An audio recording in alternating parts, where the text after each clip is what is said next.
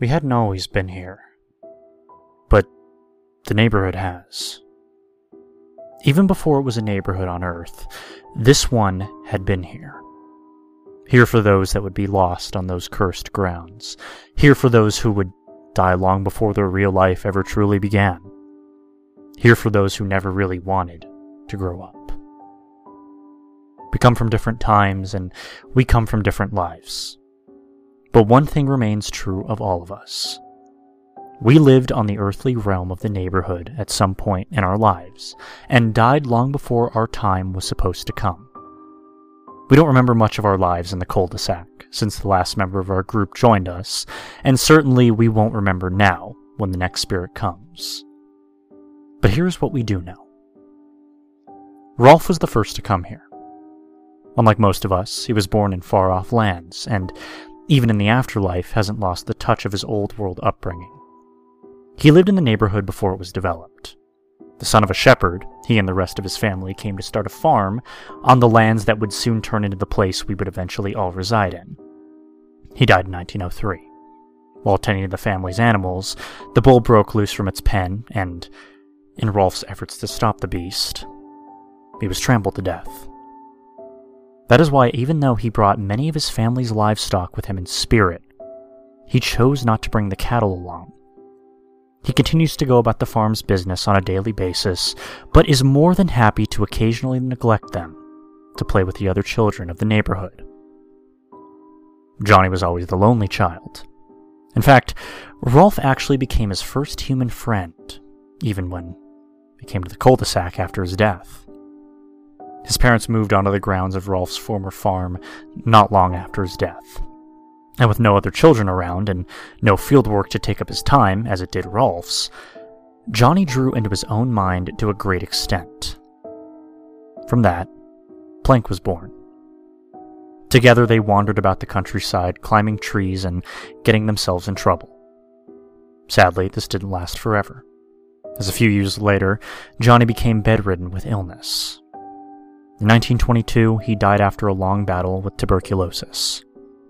He saw his imaginary friend Plank standing by him to his last breath. And even now in the afterlife, without the countryside to play in, Johnny still wastes much of his time frolicking through the backyards and streets. Eddie was the next to come. Eddie was born in New York City, but moved to the neighborhood in 1932, just as the Great Depression was hitting full swing. The neighborhood, while still different, was beginning to take form from the fields of its past as families moved in and split up the lands that had once belonged to Rolf's family. Always a schemer, Eddie looked to do anything to bring some comfort to his very bare family life, even if it cost him the friendship of others. Eddie died in 1939 after one of his grand plans to swindle a sap backfired. He drowned trying to cross the local river after trying to run away from the angry kids that he had tried to deceive. Even in the afterlife, he keeps chasing after the almighty dollar. Sarah and Ed came together not long after that. By the late 40s, the cul-de-sac had already nearly taken its final form, as one of the pre-planned developments that became popular in the post-war era was the cul-de-sac. As brother and sister growing up in the chaos of World War II, they both had various ways of escaping their lives as children of a dead GI and a working mother. Sarah became enraged and controlling as she sought to make sure that everyone around her knew that she was in charge, all in an attempt to copy off of her view of the hustle and bustle of her often working mother. Ed, on the other hand, went about it in a different way. He just shut it out entirely. In fact, he shut out nearly everyone and everything in the world entirely, becoming what appeared to be a complete idiot. Ed chose instead to become completely involved in the monster movies and comic books that began to pop up after the war had ended. It wasn't too long after this that, in 1953, Ed and Sarah died in a car wreck, as their mother was taking them to visit their grandparents. Naz came a time after the brother and sister. She was a flower child, born to a pair of hippies turned establishment in the late 60s. She was a naturally beautiful girl that had always had a way with boys and men alike. She lived life on a whim and would often go about flirting and playing without any intentions. She died in possibly the most horrible way of any children in the neighborhood. In the summer of '79, a serial killer who had broken out of a local asylum had slipped into her house in the dead of night and raped and killed her, along with her entire family. In the trauma of these events, she, in a way similar to Ed, shut out the world entirely and forgot of her parents and siblings. Which is why in the afterlife, she doesn't ever receive demands from the non-existent parents, unlike many of the others. This gives her much more time to lounge around and party, as she often does. It didn't take long before Double D joined the rest of the neighborhood. He was the child of two highly controlling professionals in the age of greed that, despite their constant absence, dominated his life. As such, Double D became quite the intellectual, and a rather meek and shy figure. Always the curious type, he loved to experiment when given the time away from school and the constant chores of his parents. This would lead to his untimely demise in 1986, as a gas leak combined with a Bunsen burner from one of his experiments tore him and his house to pieces.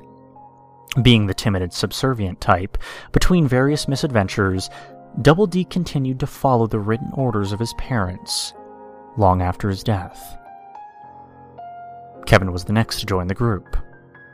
He was born to the day of Double D's death and is in many ways his polar opposite. See, Kevin came from a broken home and developed a bold personality.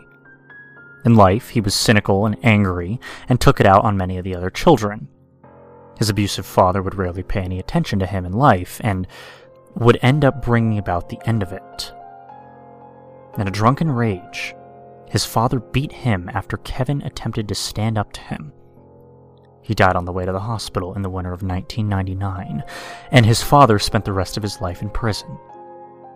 In the afterlife, Kevin changed his perception to the opposite of what his life really was, with a distant father who would shower him with gifts.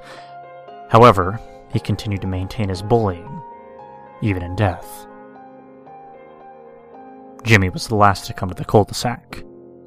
He died in 2000, not long after moving into the house that Kevin's father had once lived in. He had had leukemia since he was barely old enough to walk, and as such, he was always a very sickly child, and due to his overprotective parents, he never really got to be around other children. He lived his days out in a small bedroom, completely neglected by the outside world.